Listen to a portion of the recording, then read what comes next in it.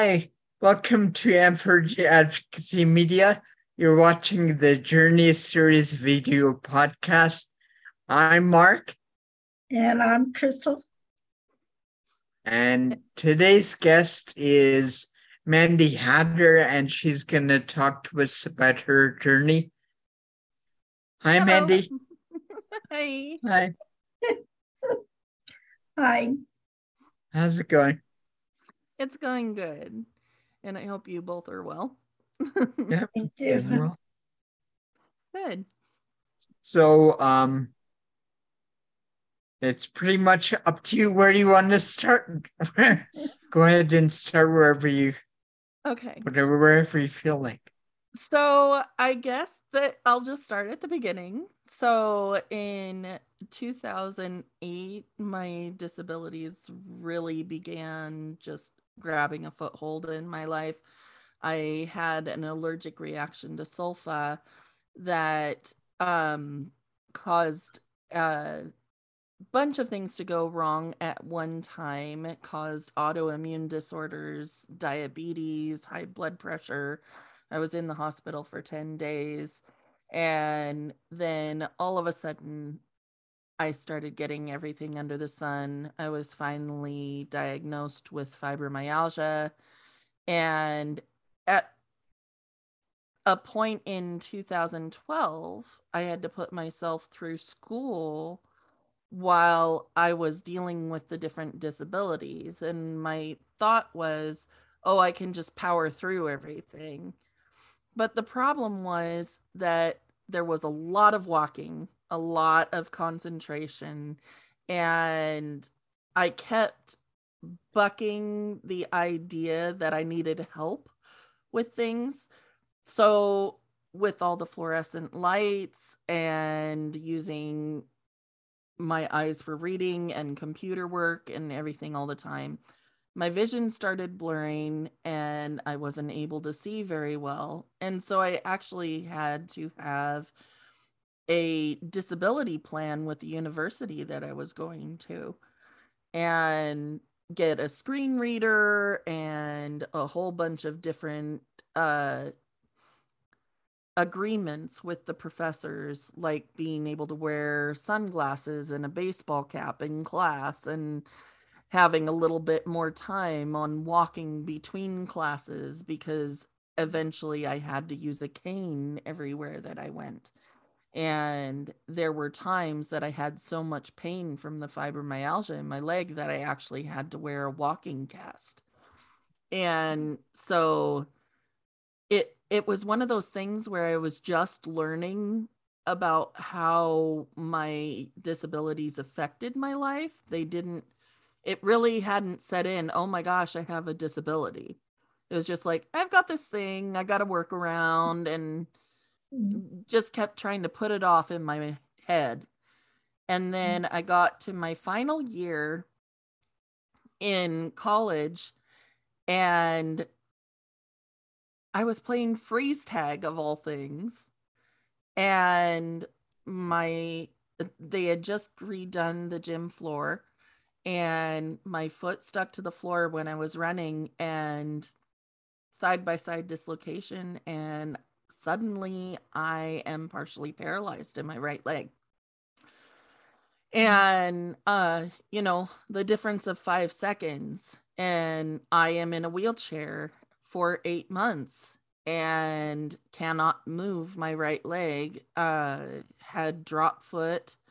And that's something that I'm dealing with now for the rest of my life. I had to have 3 surgeries on my leg, and still I had the rest of my schooling to go through. So I was stubborn. I'm like, I'm not taking a break. I am finishing this. I've missed a lot of my kids' younger years. I don't want to miss anymore. I want to get to the point where I can get a job and move on with this. A wheelchair isn't going to stop me. And so I got myself through the rest of school and I got a job. And my very first year back, I tripped over a student I was walking around with a cane at that point in time, but I tripped over a student and I got a concussion, and I was out for the rest of the school year from January through June. And then from then on, that was my first concussion. And from then on, I was dealing with vision problems, comprehension issues, not being able to do simple math on 1+1 and all of that. So I had to take the time off, because how in the world is somebody going to be able to watch after your kid or to teach them anything if they can't even comprehend how to do it themselves? So it was really hard for me to humble myself and to say, I literally can't do this. And I was going to different doctors all the time. I had 4 to 5 appointments that I had to drive into town for a week. And finally, I was able to get back to work with the help of Vocation Rehab. And they were absolutely wonderful. And went through the entire classroom trying to figure out, okay, we need to make sure this is better. We need to make sure this lighting is dimmer. That we need to turn off half of the lights because you can handle if they're in the back of the room. So, just different things that they thought of that helped me to get through the day, but didn't affect other people like you would think that it would. And so things were going okay. And then I got my first cancer. So I was diagnosed with thyroid cancer. And so that was in my 3rd year of teaching. And I was like, okay, I have to take the time to take care of myself. And I quit my job. And I had 3 surgeries that summer. And I was getting ready to go back to work that fall. They had gotten all the cancer, and I was getting ready to go back to work as a substitute teacher because I needed to give myself time. And I was all certified. I was ready to go. And the day before I was to start school and to be available for teachers, I was in a motorhome wreck, and I was thrown from the dining area over to the kitchen cabinet area and hit my right temple. Oh, goodness. And so it was a severe concussion. I could hardly see. Everything was extremely blurry, to where the room was spinning, and my ears were ringing. I couldn't really hear very well. All I remember when I woke up was I was sitting in the middle of the floor with the dining room table leg in my hand, waving it around like I was Harry Potter. And so I I made sure that my kids were okay. And then when that adrenaline stopped pumping, my kids were okay. They were taken off somewhere safe. I realized that, oh, wait, it wasn't just that I was stunned. There's actually something wrong. And then I felt like I needed to go to sleep for a very long time. So I was checked out and diagnosed with post-concussive disorder. And all of a sudden I can't work in 3 years. And I could not work for 3 years. And things were not getting better. They, in fact, were getting worse. And my fatigue was just horrible. And I couldn't eat, and I was getting up later and later in the day. And all of these awful symptoms started piling up on me. And so I was going to the doctor all the time, different doctors. I went to all the different kinds of specialists I can even possibly think of. because they couldn't pinpoint what was going on. And that was when I was diagnosed with my paraganglioma tumor. And that was found totally by accident, which, come to find out, that's something that happens a lot with that one, because they don't look specifically for it. What my cancer doctor called it was the unicorn of all tumors, that doctors are taught about it, but they never see it. And so it's mythical, like a magical unicorn. So they're always told to not expect that that would be it, and that's basically never the diagnosis. And the way that they were able to guarantee that that's what I had was I had to have a biopsy. And so that it was quite a defeating feeling. At that point, I was already going through my application of trying to get disability, and disability wasn't responding well. I'd already been going through the process for 2 to 3 years. And even though I had all of these other things, chronic migraines, fibromyalgia, the type 2 diabetes, the issues with walking, the partial paralysis, none of that was getting accepted. And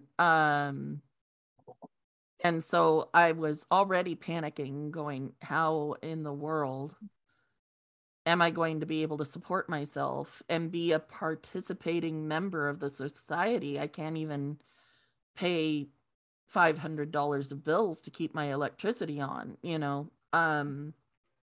And so, that was an exaggeration. That was like cell phone electricity and phone. That would have been panicking. But anyway. I was like, I thought I had problems. Yeah, that's only $200. Yeah. Okay, but yeah, it's funny. Somehow the electricity company has convinced us it's only 200. Yeah, I know, like right? That's acceptable. 200 is way over, never mind. A totally different conversation. Go ahead, I'm sorry. But I mean, even so, I couldn't cover the $200 that I have for an electric bill. And that's with my electricity off the majority of the time. So, it's so weird. But, so, I was already in that panic mode. And then to find out I had another cancer, and it was very hard to treat. And it was something that affected my blood sugars and my blood pressure to where they were insanely high. And so I had the tumor removed, and it's something that can come back at any time, and it can spread to other areas. It's not something that I'm worrying about right now. Right now, it's settled. And right now, I am cancer-free, and, I'm leaving that in that box. And so when I had that removed, things started leveling out. I started getting more energy. I started being able to do things like walk across my property and to my neighbor's house, which is only like 150 yards away. And being able to walk on semi-uneven ground, and being able to get up in the morning at a regular time, being able to sleep at night more than 1 hour. I was down to sleeping about 3 to 4 hours a week because I literally could not sleep no matter what I did right before that was taken care of. So it felt so good to feel somewhat normal. And I was finally able to make sure that my teaching license was renewed and that I was going to be a substitute teacher. And I've been able to work some up to 2 days a week as a substitute teacher since September. And so that has been so satisfying. But even that, you know, it's almost like I get punished for doing that because end of June, early July, I was accepted into disability because of that last tumor. And they were like, okay, you're on full disability. We're going to reevaluate in about 6 months to a year. And you can't work more than what you would earn. Okay, I said that wrong. You can't you can't earn more than $1,300 a month. And so when I was hired, then I had to be very clear to the schools, I cannot earn more than this. So there needs to be a stopgap in the system where it's like, okay, you've worked more than this many days, you're done. Because I can keep track of it. But if I've got teachers constantly calling me and saying, I've got 5 days in a row that I'm not going to be here, that's taken almost the entire amount that I can work in a month. And so, you know, I'm happy to work. I'm happy to be there. But my exhaustion level gets so bad if I work over 2 days a week. And it's not just limited by the amount of money that I would get from disability. It's limited by how exhausted that I get. So if I work more than that 2 days a week, I start to stumble over my words. I stutter. I slur my speech. I start forgetting what I'm supposed to say.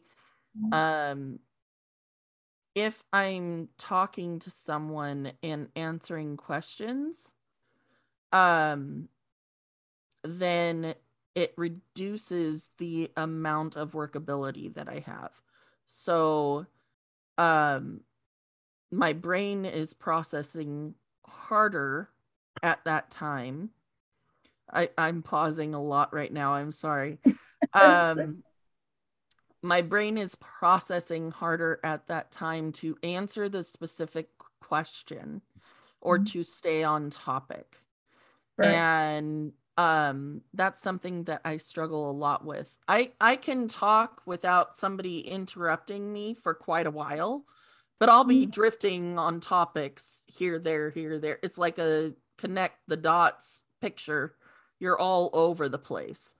And it's not linear where you're sitting here and going, okay, I'm talking about building a snowman. I'm out in the snow and I'm getting the top ball and I'm getting the middle ball ready and I'm getting the bottom ball. Then I put the middle ball on the... No, I'll be like, okay, so I built a snowman. Oh, I built the middle ball. Wait, no, I had to roll the bottom one. What? Wait, bottom? Biggest? No. It's just like, yes. Okay.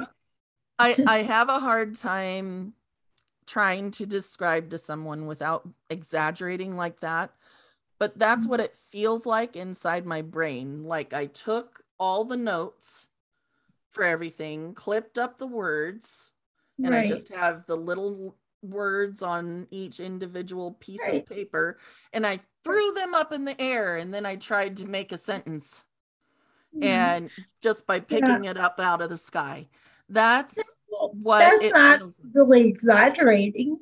That's more like that's realistic, I guess. Yeah. No, I get what you're trying to say, but it's not exaggeration. You're not trying to, you know, embellish or anything, or I guess to us, when we've experienced it, it's not an exaggeration. To other people, it feels like an exaggeration, I guess is what I'm going for. Yeah, I get because it's like, oh, it couldn't be that bad. And it's like,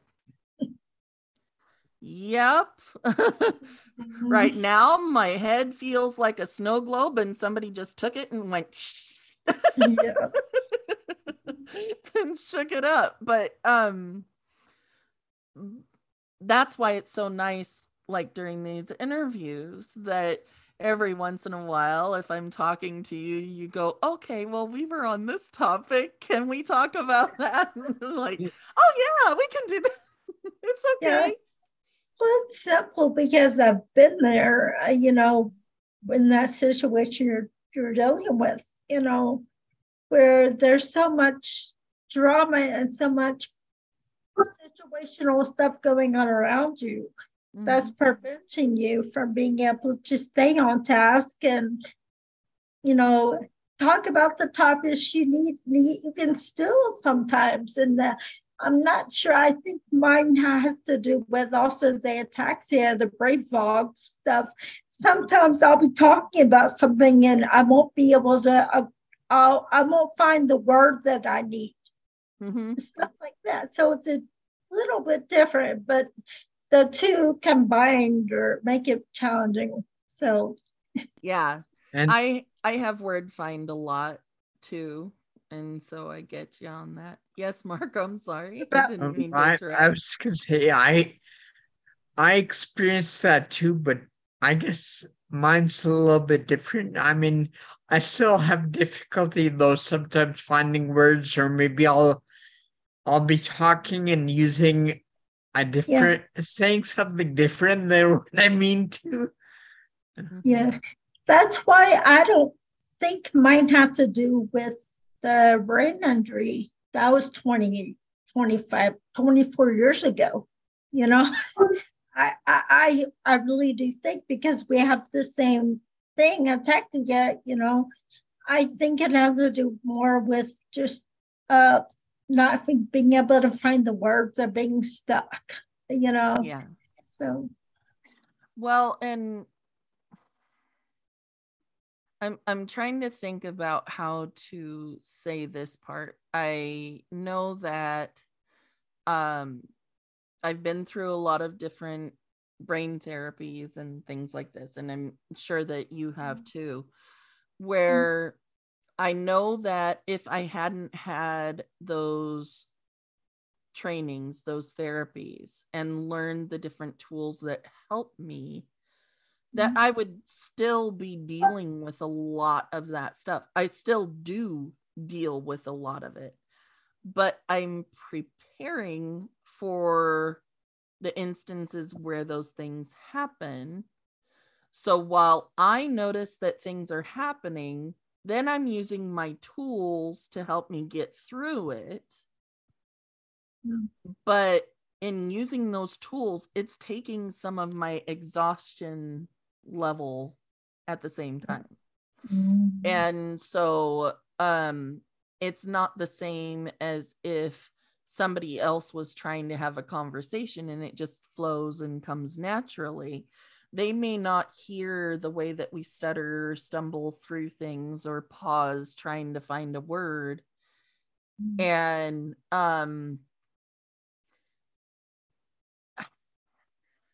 yet it's noticeable to us because you feel that.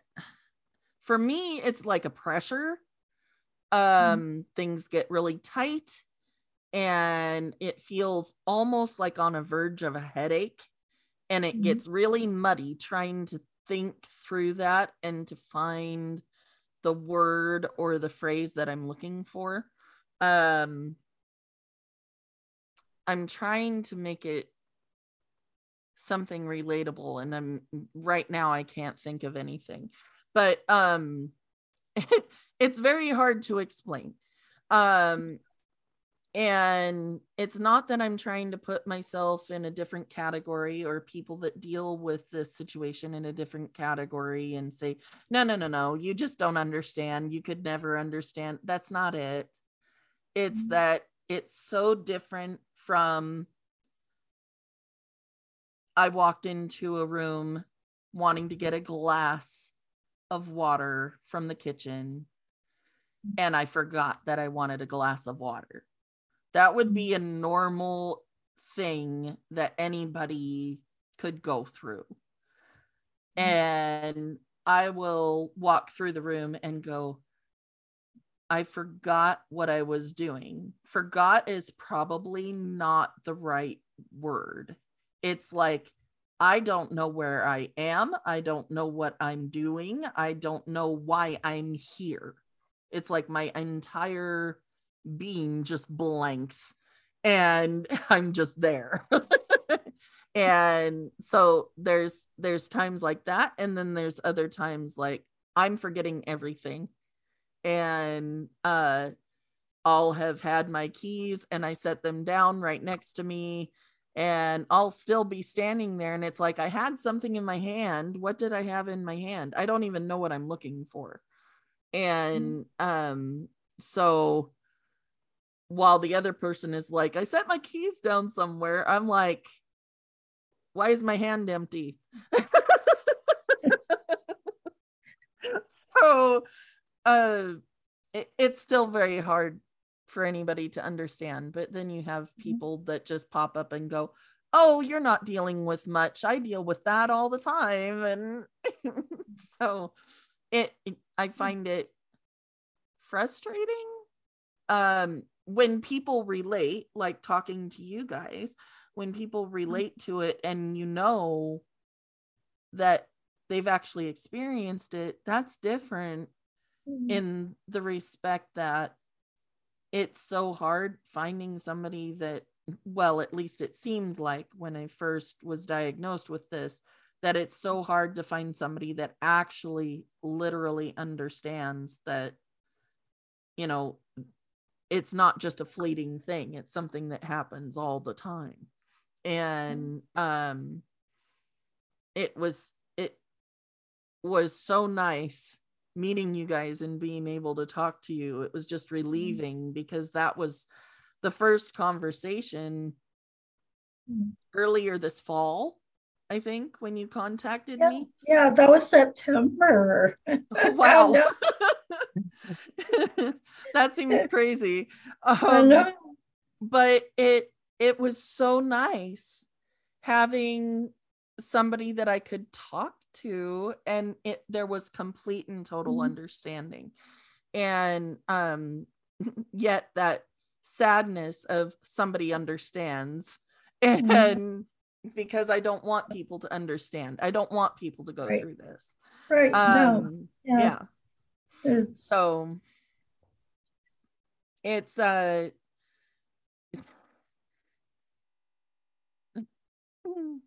nope.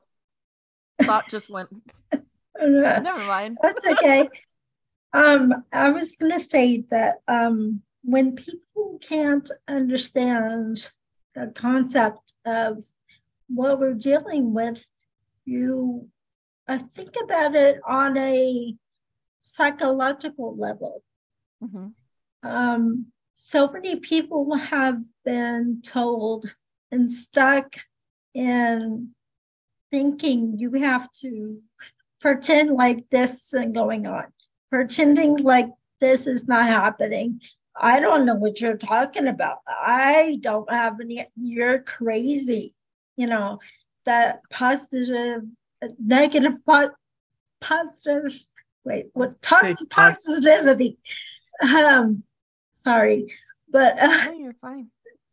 You know, but it's kind of like right now where people are realizing that they're not crazy. These are situational things that happen with a lot of people. Just so many people who have been faking it or have to live in a world where they have to show people that, oh, that's not really a thing. I'll just hide it down here and I'll just, pretend like everything's fine, So I don't think that it's as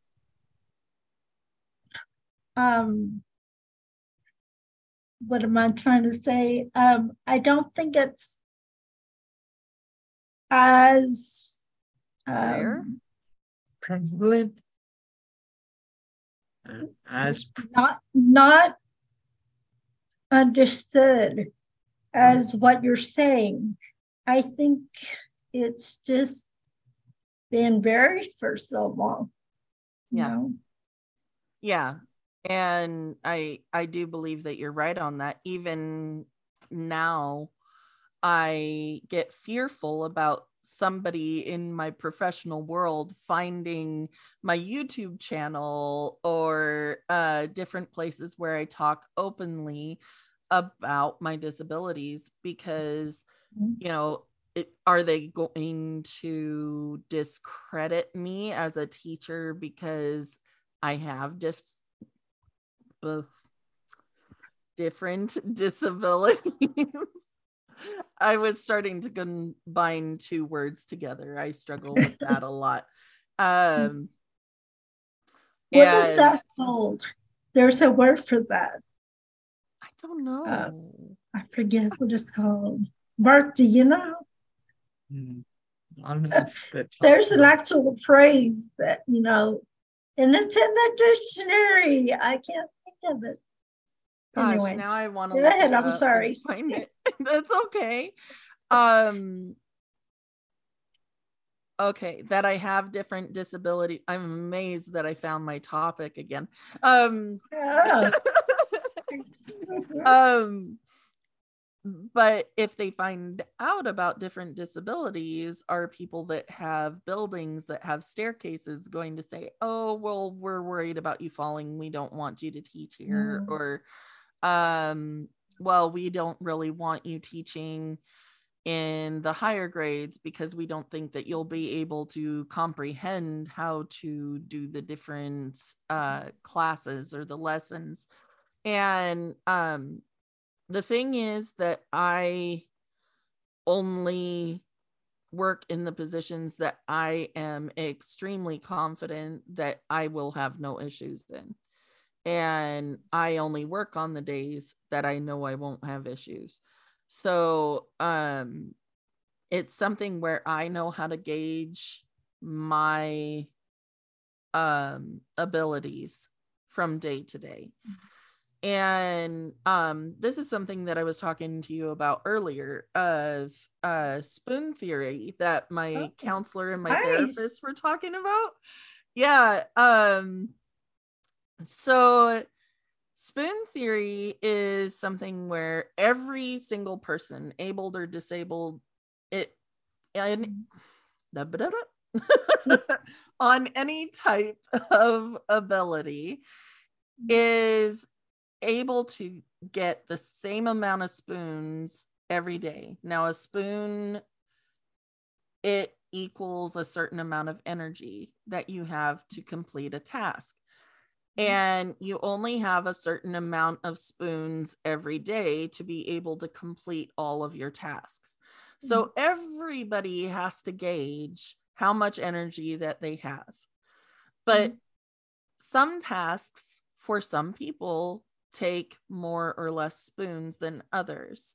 So for someone in the normal category, getting up and getting ready, changing their clothes, eating breakfast, you know, that process of getting ready would only take 1 spoon. Whereas somebody that's dealing with different disabilities, I'll use myself as an example, just getting up out of bed, I have to do a certain amount of stretches before I get up out of bed, and I have to take a different route to sit up because my leg gets in the way or what have you. So just the process of getting out of bed takes 2 spoons, and then getting up and doing any bathroom stuff, that takes 2 more spoons, and then getting dressed, taking care of my hair and everything takes another one. So they're 1 spoon, the norm, compared to my 5. Now we still have the same, let's say 25 spoons total for the entire day, but I just spent 5 just getting ready to go out the door in the morning. And so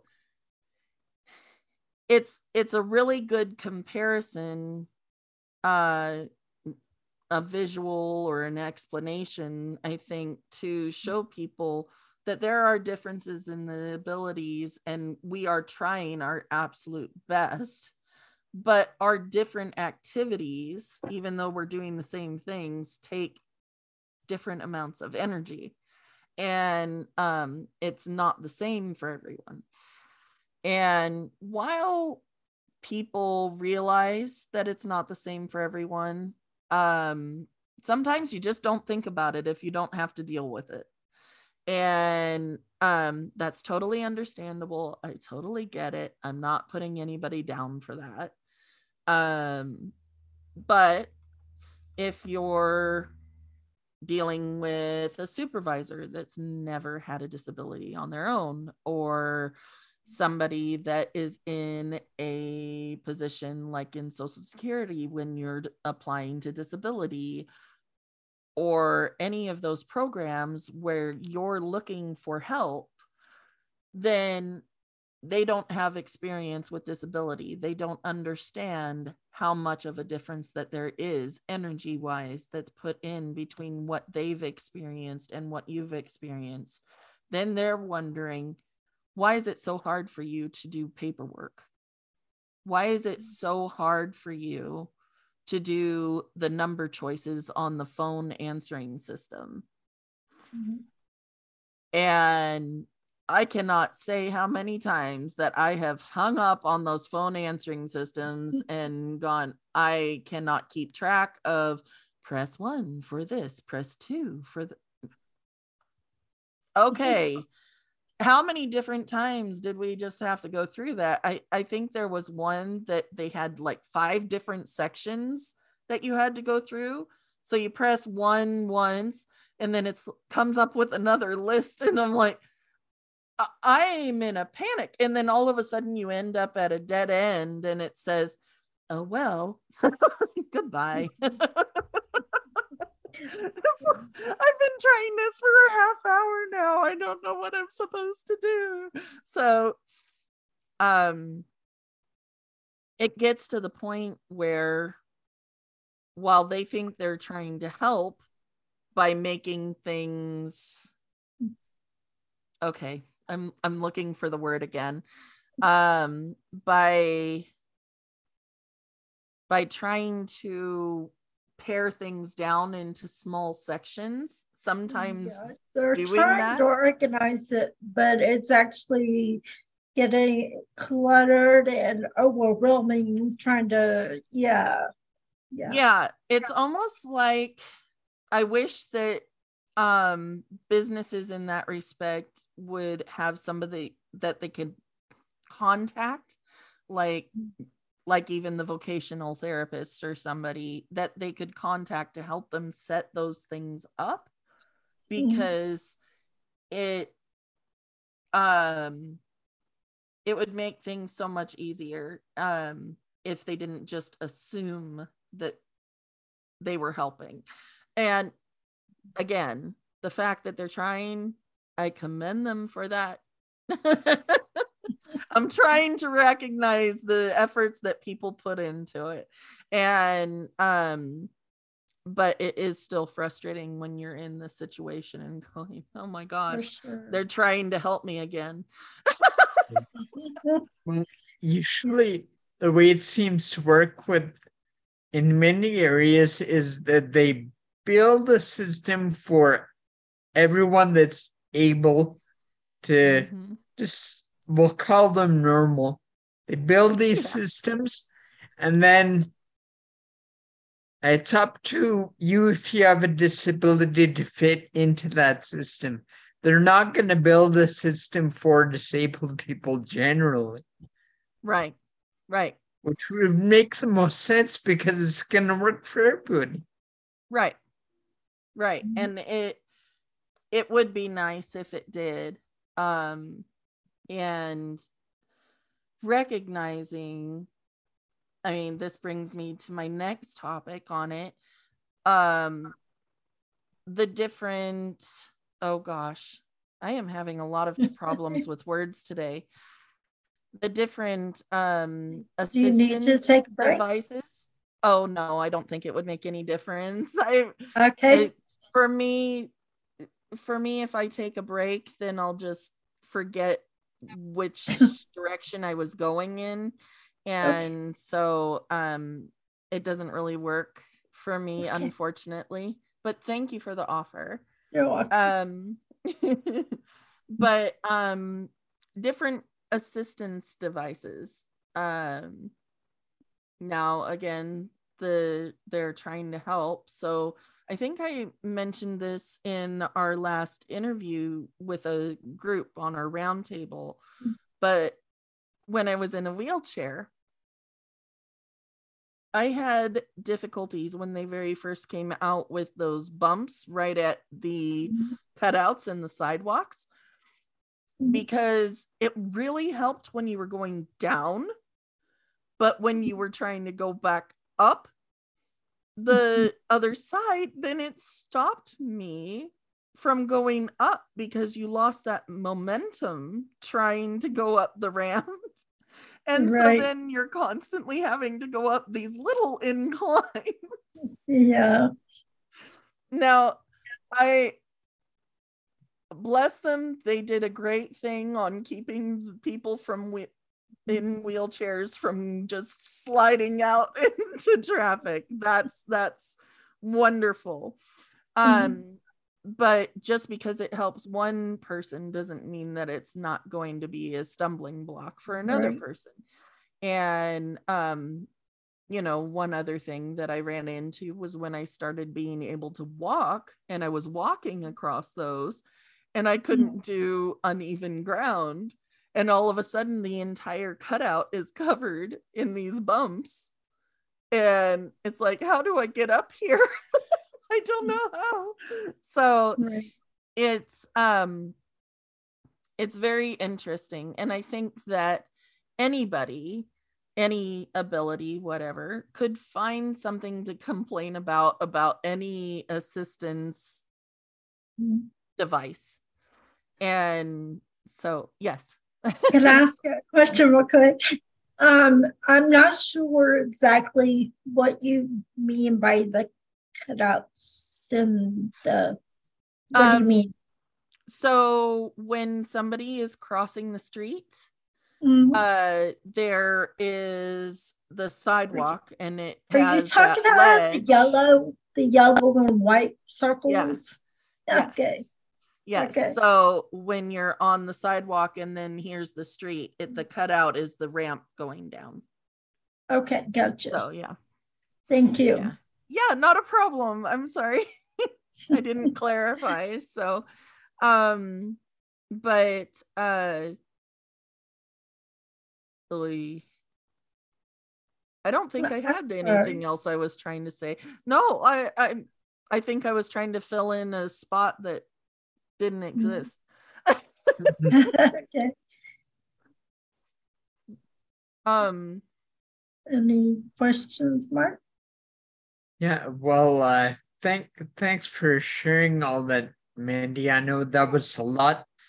So, like all that stuff that happened, the fibromyalgia issues and the chronic pain and the cancers, did that all crop up in this? How long was that? Did that go on? The entire process was from really 2008 up until this last year. So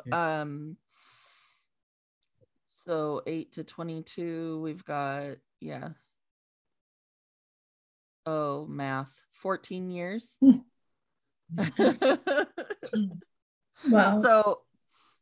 So but a lot of it showed up since 2015.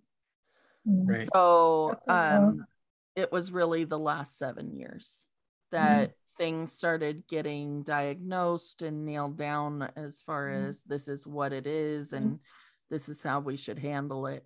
My first cancer was 2019, and then this last one was 22. So That was just the last 3 years. So I struggled a lot with loss of identity, trying to define myself by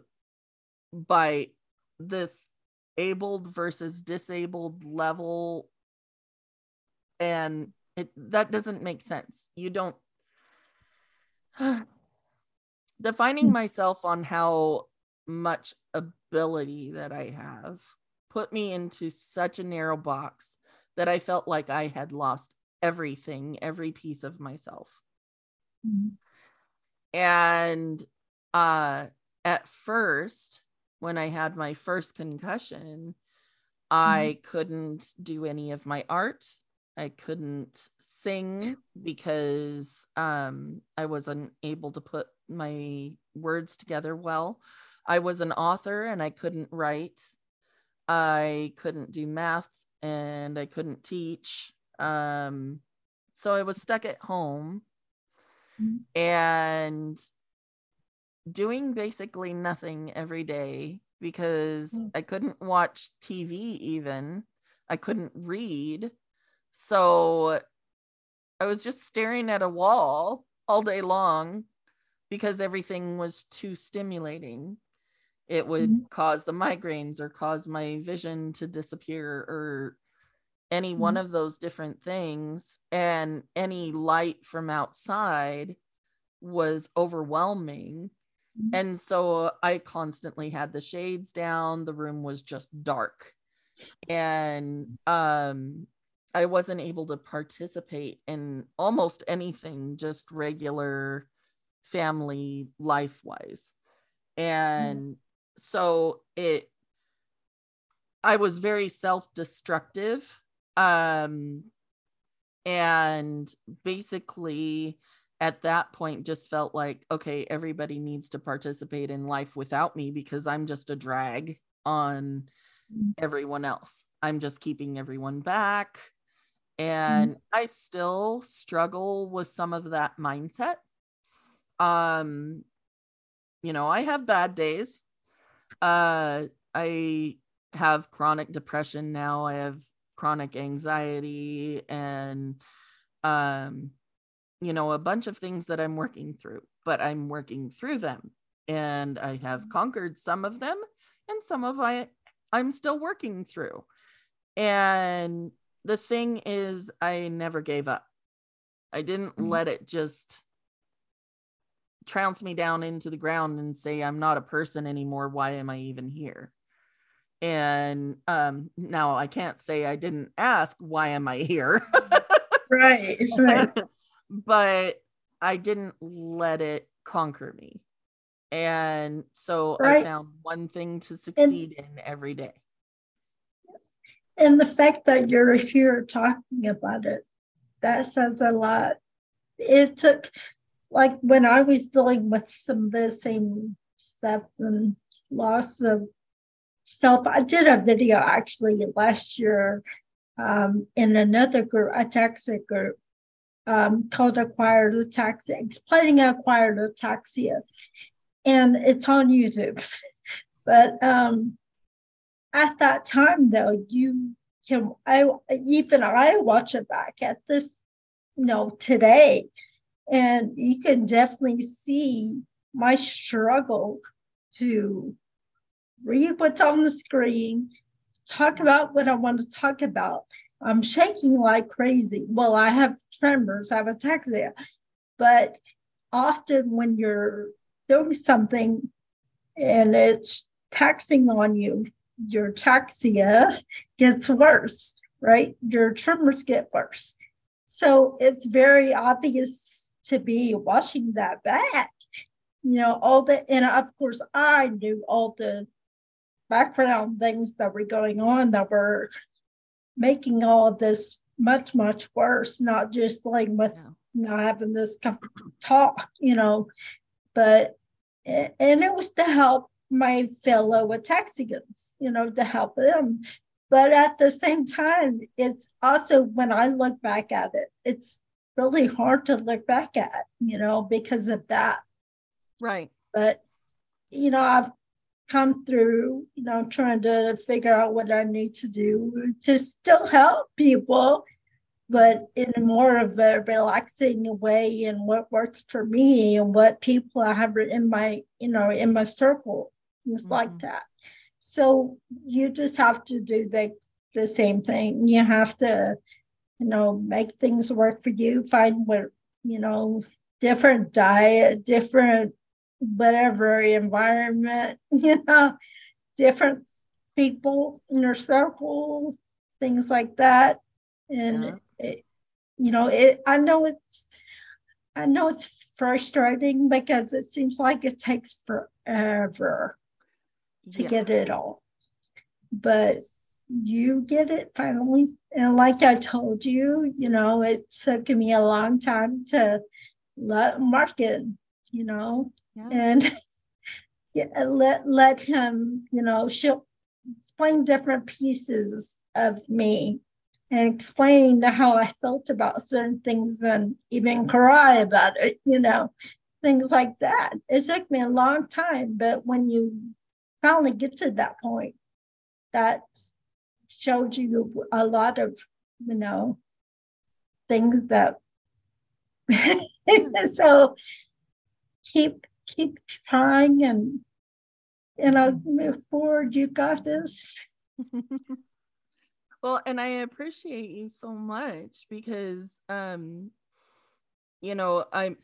behind you on the journey a little bit, but I'm finding the same things to appreciate as well, because I found a friend group that supports me as me, and they're trying to learn how to handle all the different things that are me now, all my different abilities and disabilities. But I think a big thing of what somebody new in your life is trying to learn is what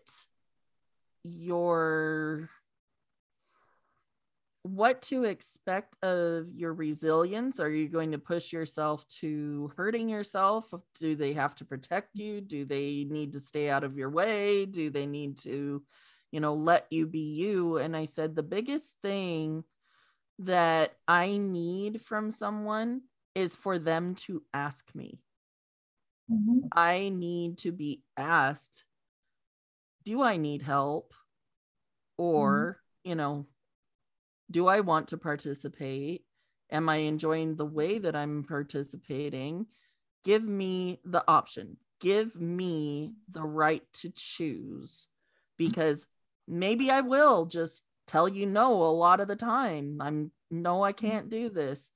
But being able to participate and make that decision for myself is huge. And so at the same time, though, if I ask for help and then somebody immediately tells me, no, I'm not going to help you, you need to get through that. It was really humbling to try and say I need help to begin with.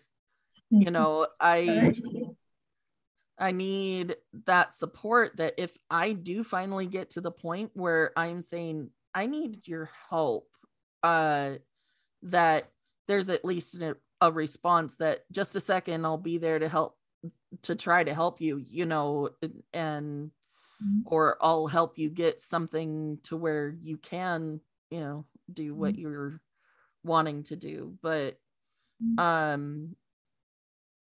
there's a lot of times, especially by people that I don't know, that they've said, no, I'm not going to reach something for you. You do it yourself or whatever. And,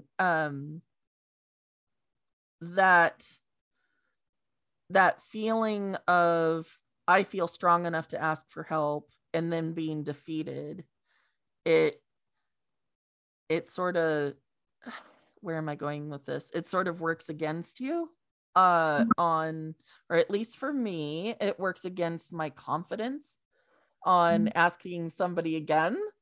And so,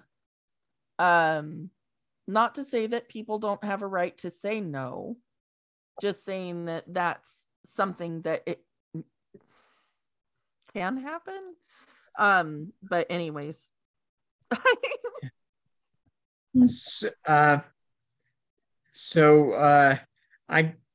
I mean, from what I've seen, one of the big, I don't know, can't think of the word now.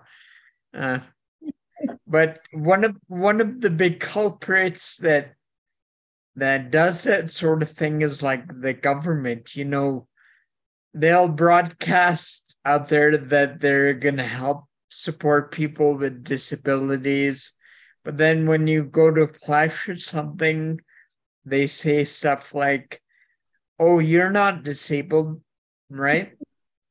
Or they'll say stuff, "Okay, you need this device.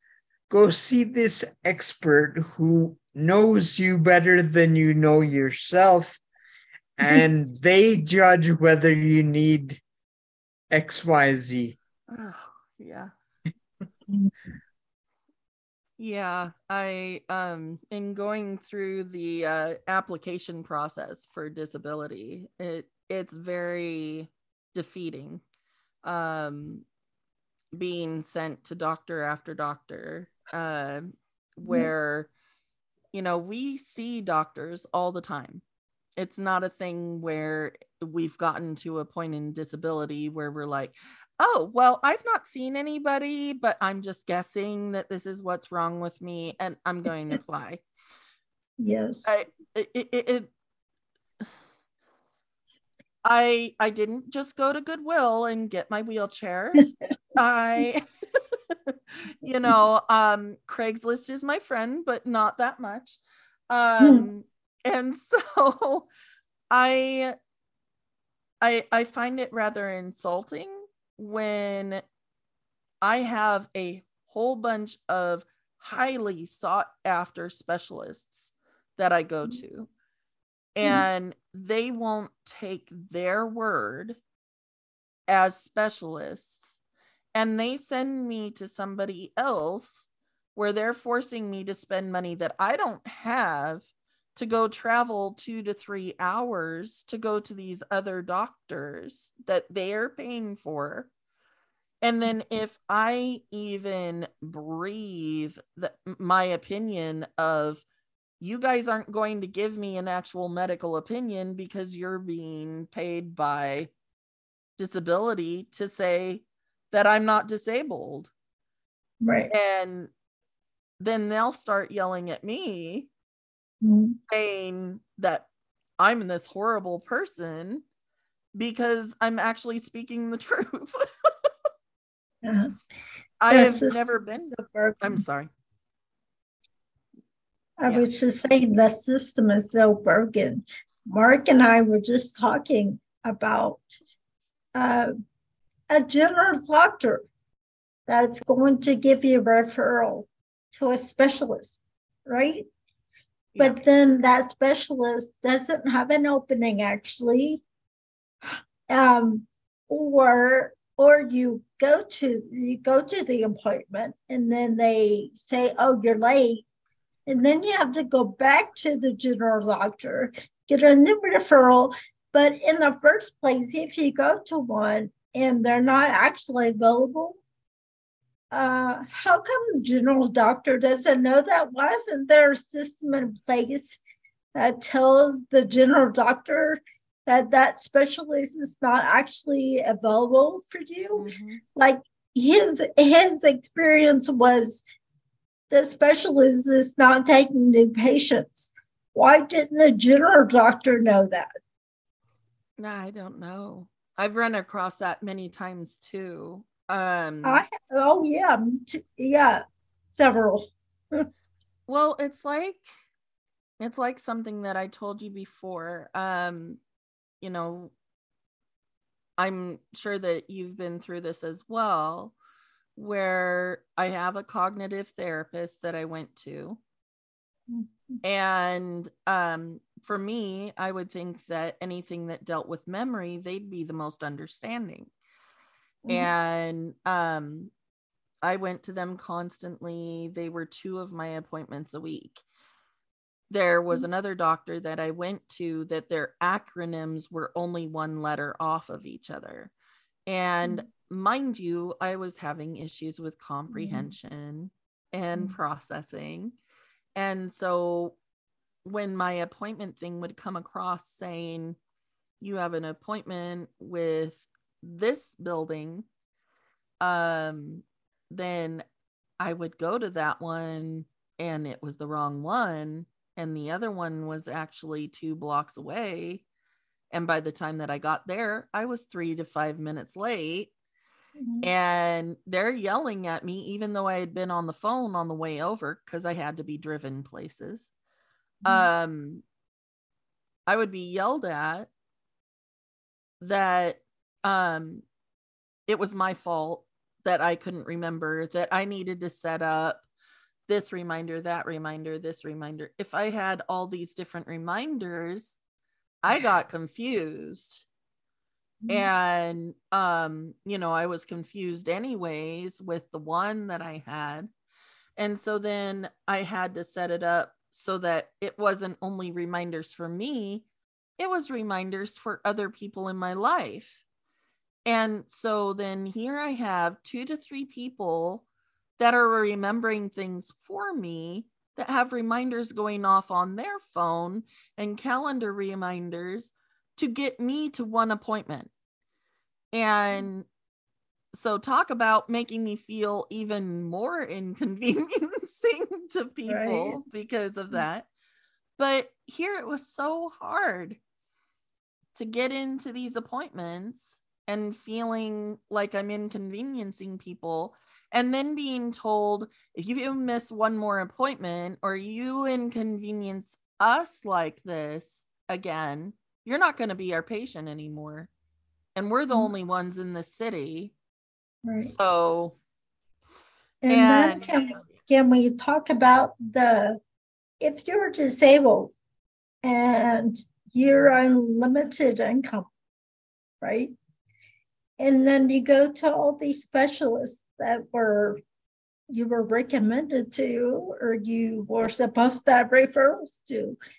But like you're talking about the whole scheduling thing, if you don't get there on time or go to the wrong one and you're 2 minutes late, 3 minutes late or whatever, then their response to that is, we're going to have to reschedule you. So we're going to need you to pay the $25, $30 rescheduling fee. Yeah. And for this, not only the $25, $30, there was this one time I was charged $125 for an appointment that I couldn't go to. And the aggravation with that is that then when I did go to an appointment, I was waiting 25, 30 minutes for it to even start. And so I asked them one time, it's like, you don't even get me in for the appointment for 25 to 30 minutes. Right. Why does it matter if I'm 2 minutes late? I was in the parking lot, physically here at the building, and it took me that long to get into the building because of my disabilities.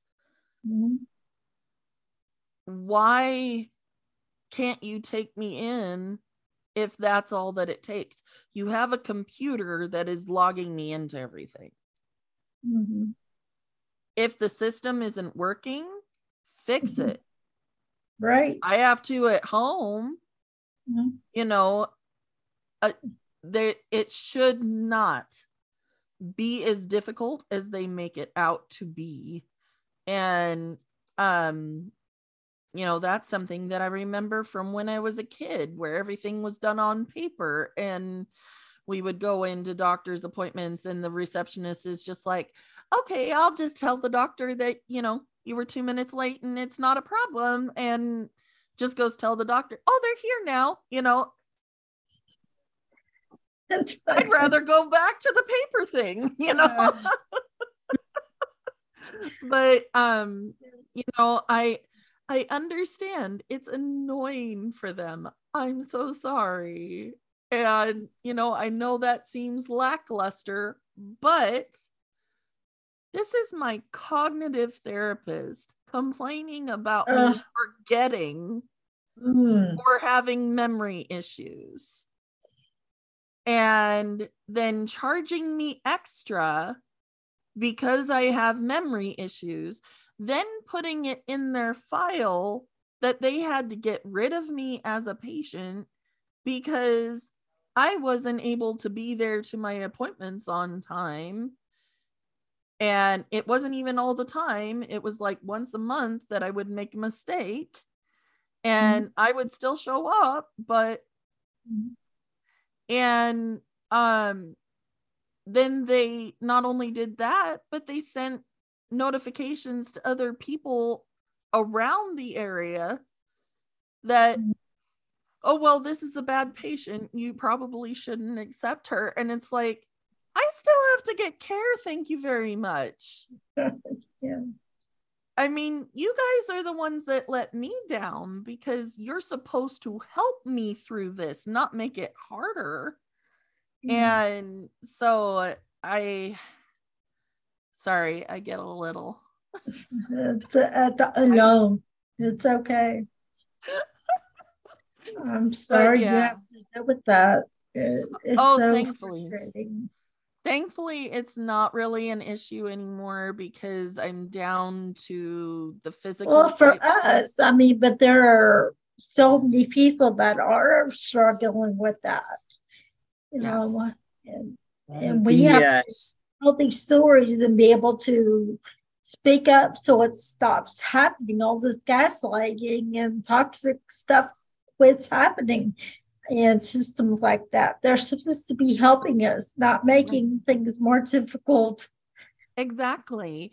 And the other thing is that I find very sad is that the eye therapist in the area that has to do with concussion syndrome and the cognitive therapists don't exist anymore. They took them away because they weren't benefiting the other groups that they were working with financially as much as other areas. And insurance didn't really want to work with them because they couldn't really prove different stuff. So here people are still needing the help, but they can't get it because the only programs that were in the area aren't here anymore. So it's very frustrating because it's something that brain injuries are something that are all over the place and are extremely serious, and there's nothing out there in a lot of places to take care of it. And so then not only is the stuff expensive, but then you have to travel even farther to get help. And so a lot of people are having to get hotel rooms. Yeah. It's like you have to get a plane ticket and a hotel room to go to a doctor appointment. Are you kidding me? So, Mark, what were you going to say?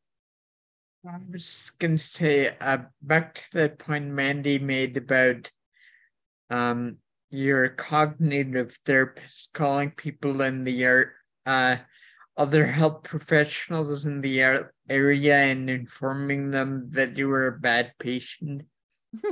Sad reality is that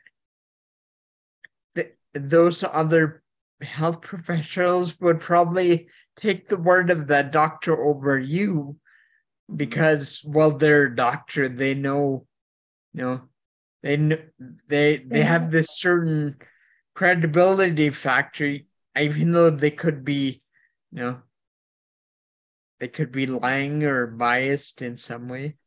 Yeah.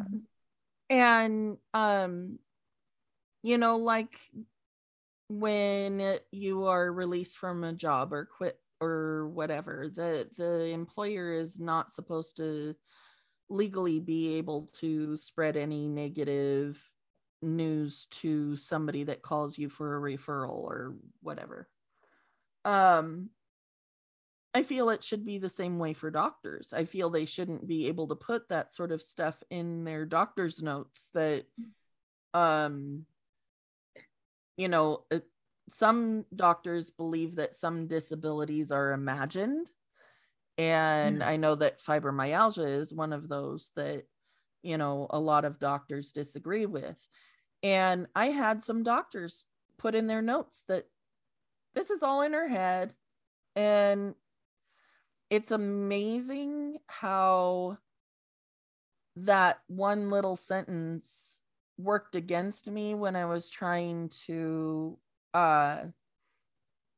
get disability, to get help. And, you know, the thing is, disability is not just monetary help, but it's help with getting medical insurance and being able to get the help that I need so that I can be a participating member of society. Unfortunately, I run into a lot of people that are sitting there saying that I'm a drain on society and that I shouldn't even be here because I'm just a burden on the taxes of the regular participating people in the work system. And that comment of see where you would be if all the rest of us decided that we were going to just say, no, we're not going to pay for taxes that support the disabled and, you know, things like that. And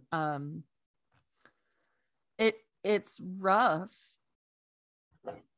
because a lot of the times the people that are saying that are ones that aren't affected or around people that have disabilities at all. And so again, it comes right down to that whole thing of if they don't have experience with it, then they won't understand why we need help to get, how am I wording this?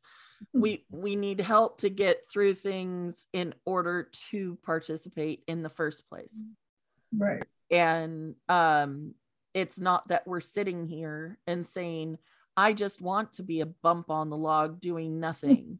A lot of us are sitting here going, I am doing anything that I can to be a participating member of the society, to be able to do what I felt was a goal in the workforce from the time that I was little or now or whatever my reimagined idea of a participating person is. And I need some steps put up for me to get there instead of the constant stumbling blocks or having the steps taken away while I'm stepping on them. But I think that's the thing that's frustrating me right now is I felt like I was getting to the point where I was succeeding. I was getting to the point where I was participating again. I was working the 1 to 2 days a week. And it wasn't everything, but it was at least something. But as soon as I got to that point, then the program started contacting me and threatening to take it away. They're like, well, you're getting to this amount. We're going to start taking your money away. So it's down to this amount. And it's like, now it's down to below what my bills were again. So I'm barely keeping my head above water. But if I work more, then it goes, the support from them goes down more. And it's a frustrating vicious circle because it doesn't match. It's not at the point where they've supported enough to be able to get to the point where you can work and pay off all the bills that are just like right here. It's always keeping you barely under that line. And my hands didn't make any sense right there. I'm so sorry. No, it did. It totally did. It's just, I guess, to help. I guess, like, so that system is definitely there, to help.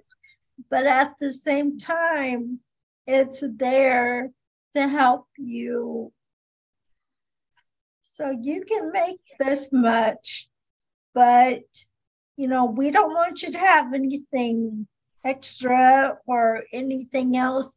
So we're gonna get afraid of you making what we can give you or more, because we don't want you to succeed. We don't want you to make more than what we can give you. So we're going to cap it off below the point. So if you start making a little bit, right at the line or just a little bit over, they just cut it off. Yeah. Yeah, and that's difficult because it would be nice to feel like I could even sort of breathe and not be stressed about that too.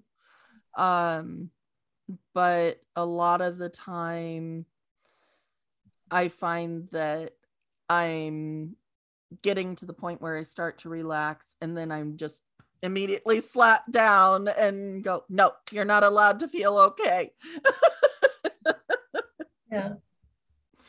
But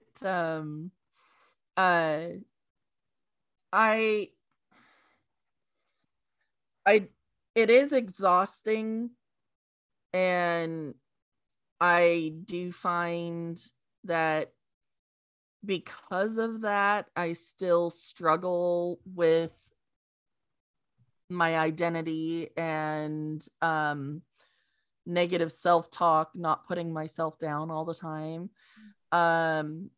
So I find it even more important that I surround myself with supportive people and take the negative people out of my life, the negative influences out. And if I don't have a supportive work system, that I'm not working with them, because if I'm constantly struggling to get support, then I'm not There's ever that energy. Yeah. Exactly. You're constantly going to be fighting for that energy, and it's going to constantly drain you down further and further. And you need to have something that will build you up. And there's only so much that you can do on your own. And, I tried to do it on my own. And all I found was that I exhausted myself so much that I made myself more sick than I was to begin with. And so, there are those fears, like you were talking about earlier, about reaching out and finding our people, finding our chosen family or our chosen friends, or who we need to be able to support us, or that we feel that we're helping them, the give and take on that. But this process has taught me that is just as important as building myself up and having my confidence, because even when I'm not confident, they are. They're able to be there for me and be able to talk me through such devastating times that I can't even count all of them. And be it doctors or new news about the different disabilities that I have, or even the idea of a panic about a possibility that might happen, just a reminder that, that hasn't happened yet. And so it's, like I said, the whole process is exhausting, but if you have the right people around you, it makes so much of a difference. So while it hurts to let go of those people that are harmful, which I find interesting because it hurts to have them around too, but it is so relieving when that negativity is gone and you feel like you can breathe. And so you know, I really love these long distance friendships and how we have this ability now to be able to talk and share and be able to just a minute. So I'm gonna get you, Minnie. We gotta take a break. Okay, yeah. Is there anything else that you guys had? I don't. I think we have some guests that are they have a lot to share. Others that don't. So we just kind of Mark, was there anything you wanted to? I mean, so something just happened, which is kind of a pet peeve of mine, and I'm not saying we have to talk about it, but maybe it's something that bothers you. So somebody walked in, right? And just whatever the person did to talk to me. And, you know, I've gotten this before where the assumption is because I'm not holding down a job where I'm getting paid or because I'm disabled, therefore that equals that I'm not actually doing work. Yeah. Dealt with that many times. Yes. And And the thing you is, it gets. Sorry, go ahead. No, it's okay. You first. I'm good. No, it gets to the point where you don't talk about. Come on, maybe we could. Sorry to interrupt, but maybe we could frame this so it gets a bit easier to edit, so we don't just run into conversation. I don't know. Yeah. So okay, yeah. Mark, we need some context to start out. Okay. Let's start over. Okay. So Mandy, we were interested to know, do you have any sort of situation where you've run into where maybe people don't take you seriously or take your ability to work seriously because you have a disability and they don't think, like, they basically think you're retired or something? Yes, actually. I have a couple of those situations at home as well as in the workforce with the situation where I am a substitute teacher. I have people make assumptions that, oh, well, she hadn't been feeling well, so she's most likely not feeling well still, so we just won't call her. And then I find out about it later that, here I've been without work for a month and a half and haven't been offered any jobs. Come to find out, there were like 3 jobs that showed up just this last week that nobody thought that I would be well enough to do. And they didn't even ask. And so, there's that. And then there's also issues where I'm doing interviews like on here, and all of a sudden somebody will pop through the door. And it's interesting because even though and I am positive that my people are going to watch this video, and so I'm just saying this as an example, okay?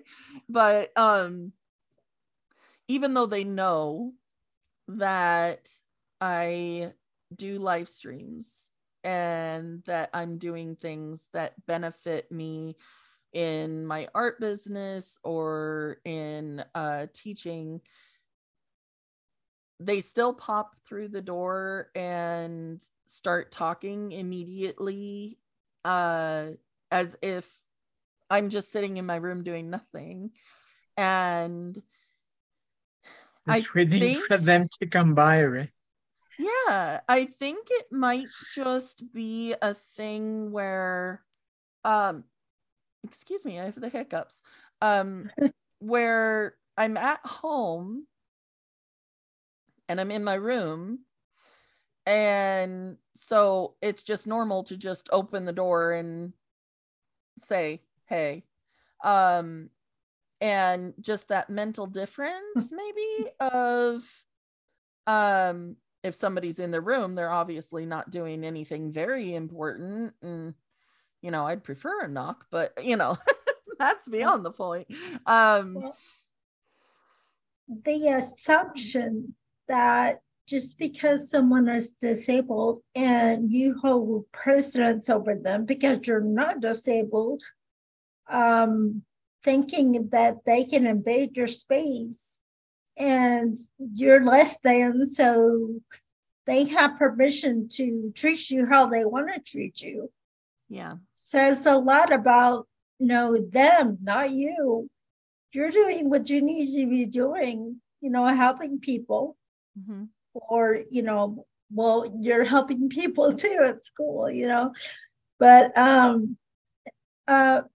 in the same respect, just because we don't look like you, talk like you, move like you, whatever, does not mean we're less than and you need to respect us less. Exactly. You give the same respect of knocking lightly, whatever, calling before you come to the door, texting. We have cell phones, people use them. I'm sorry. Go ahead. No, you're fine. Can you tell I've dealt with this several times? Mm-hmm. And it's hard when you have to repeat yourself multiple times on, well, it's easier for me to text than it is to talk on the phone, because being able to hear and process the conversation is harder.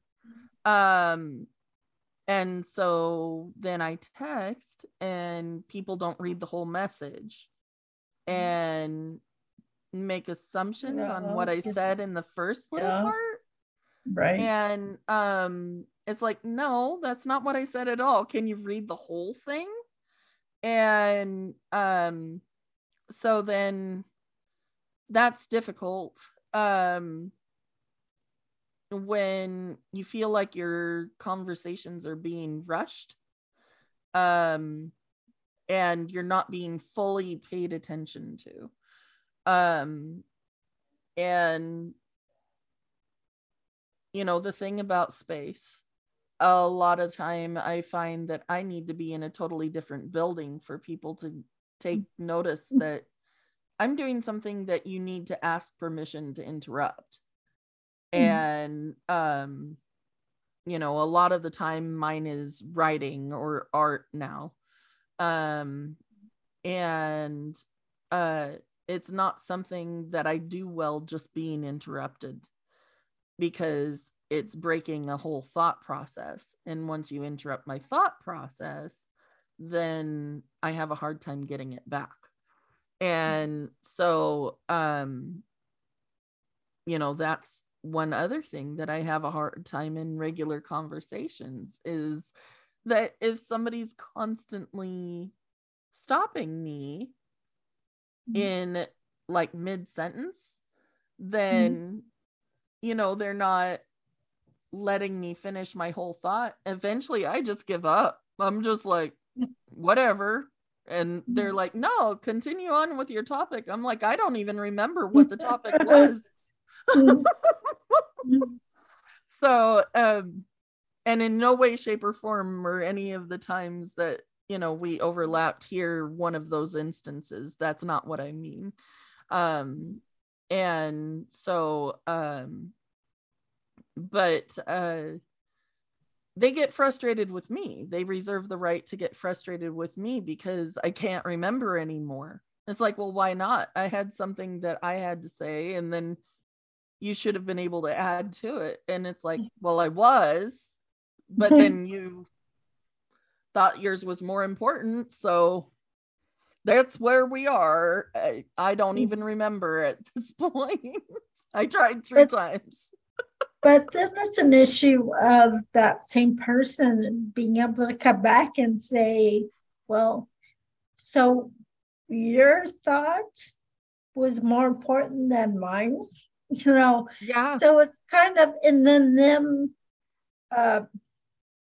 framing you as being the problem. Yeah. That you were the one doing the word salad. Because they thought that their whatever they were saying was more important. Then you lost track of what you were going to say. So then when you do try to pick up the conversation, it turned into word salad. Then you're accused of doing word salad when you're not, that wasn't your intention. Yeah. Yeah. And so then they're like, okay, well, in a later conversation, well, you never told me what your opinion was. And it's like, well, I tried. It's not that I never tried to voice it. I tried to voice it, but you know, things happen. And so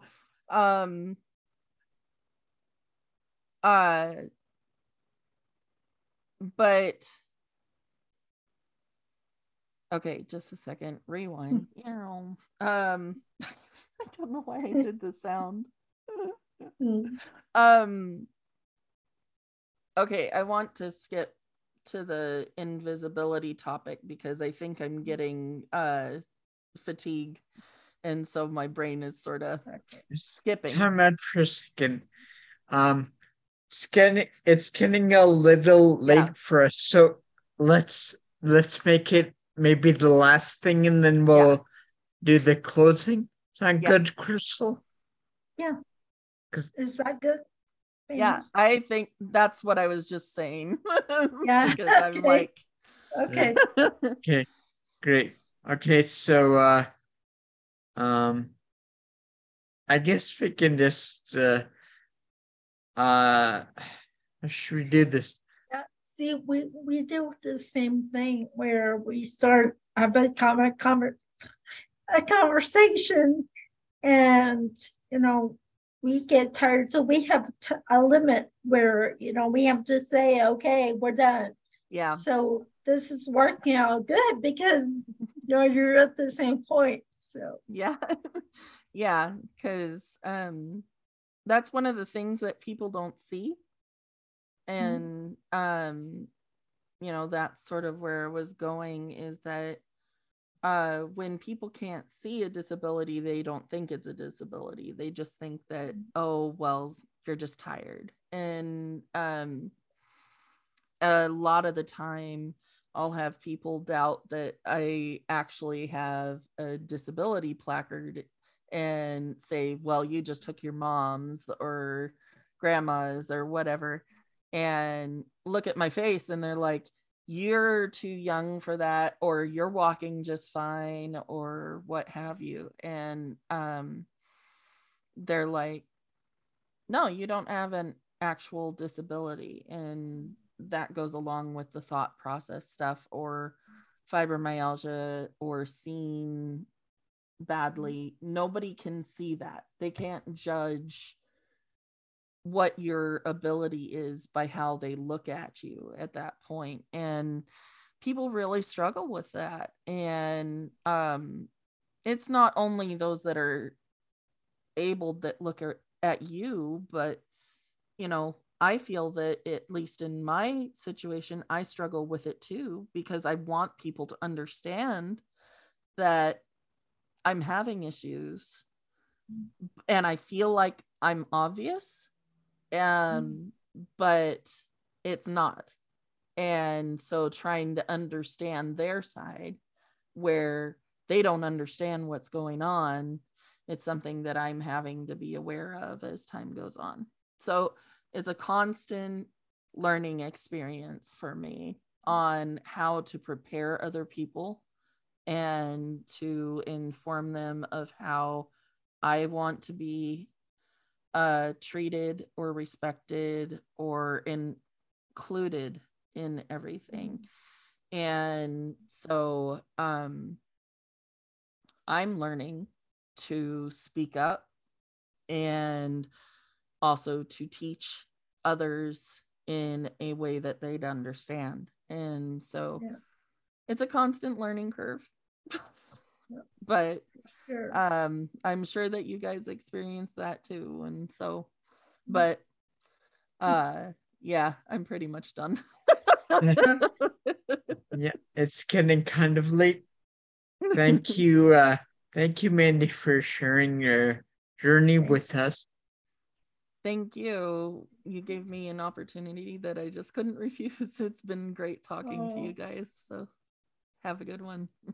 Have a good evening. We found you. Bye. Bye. Bye.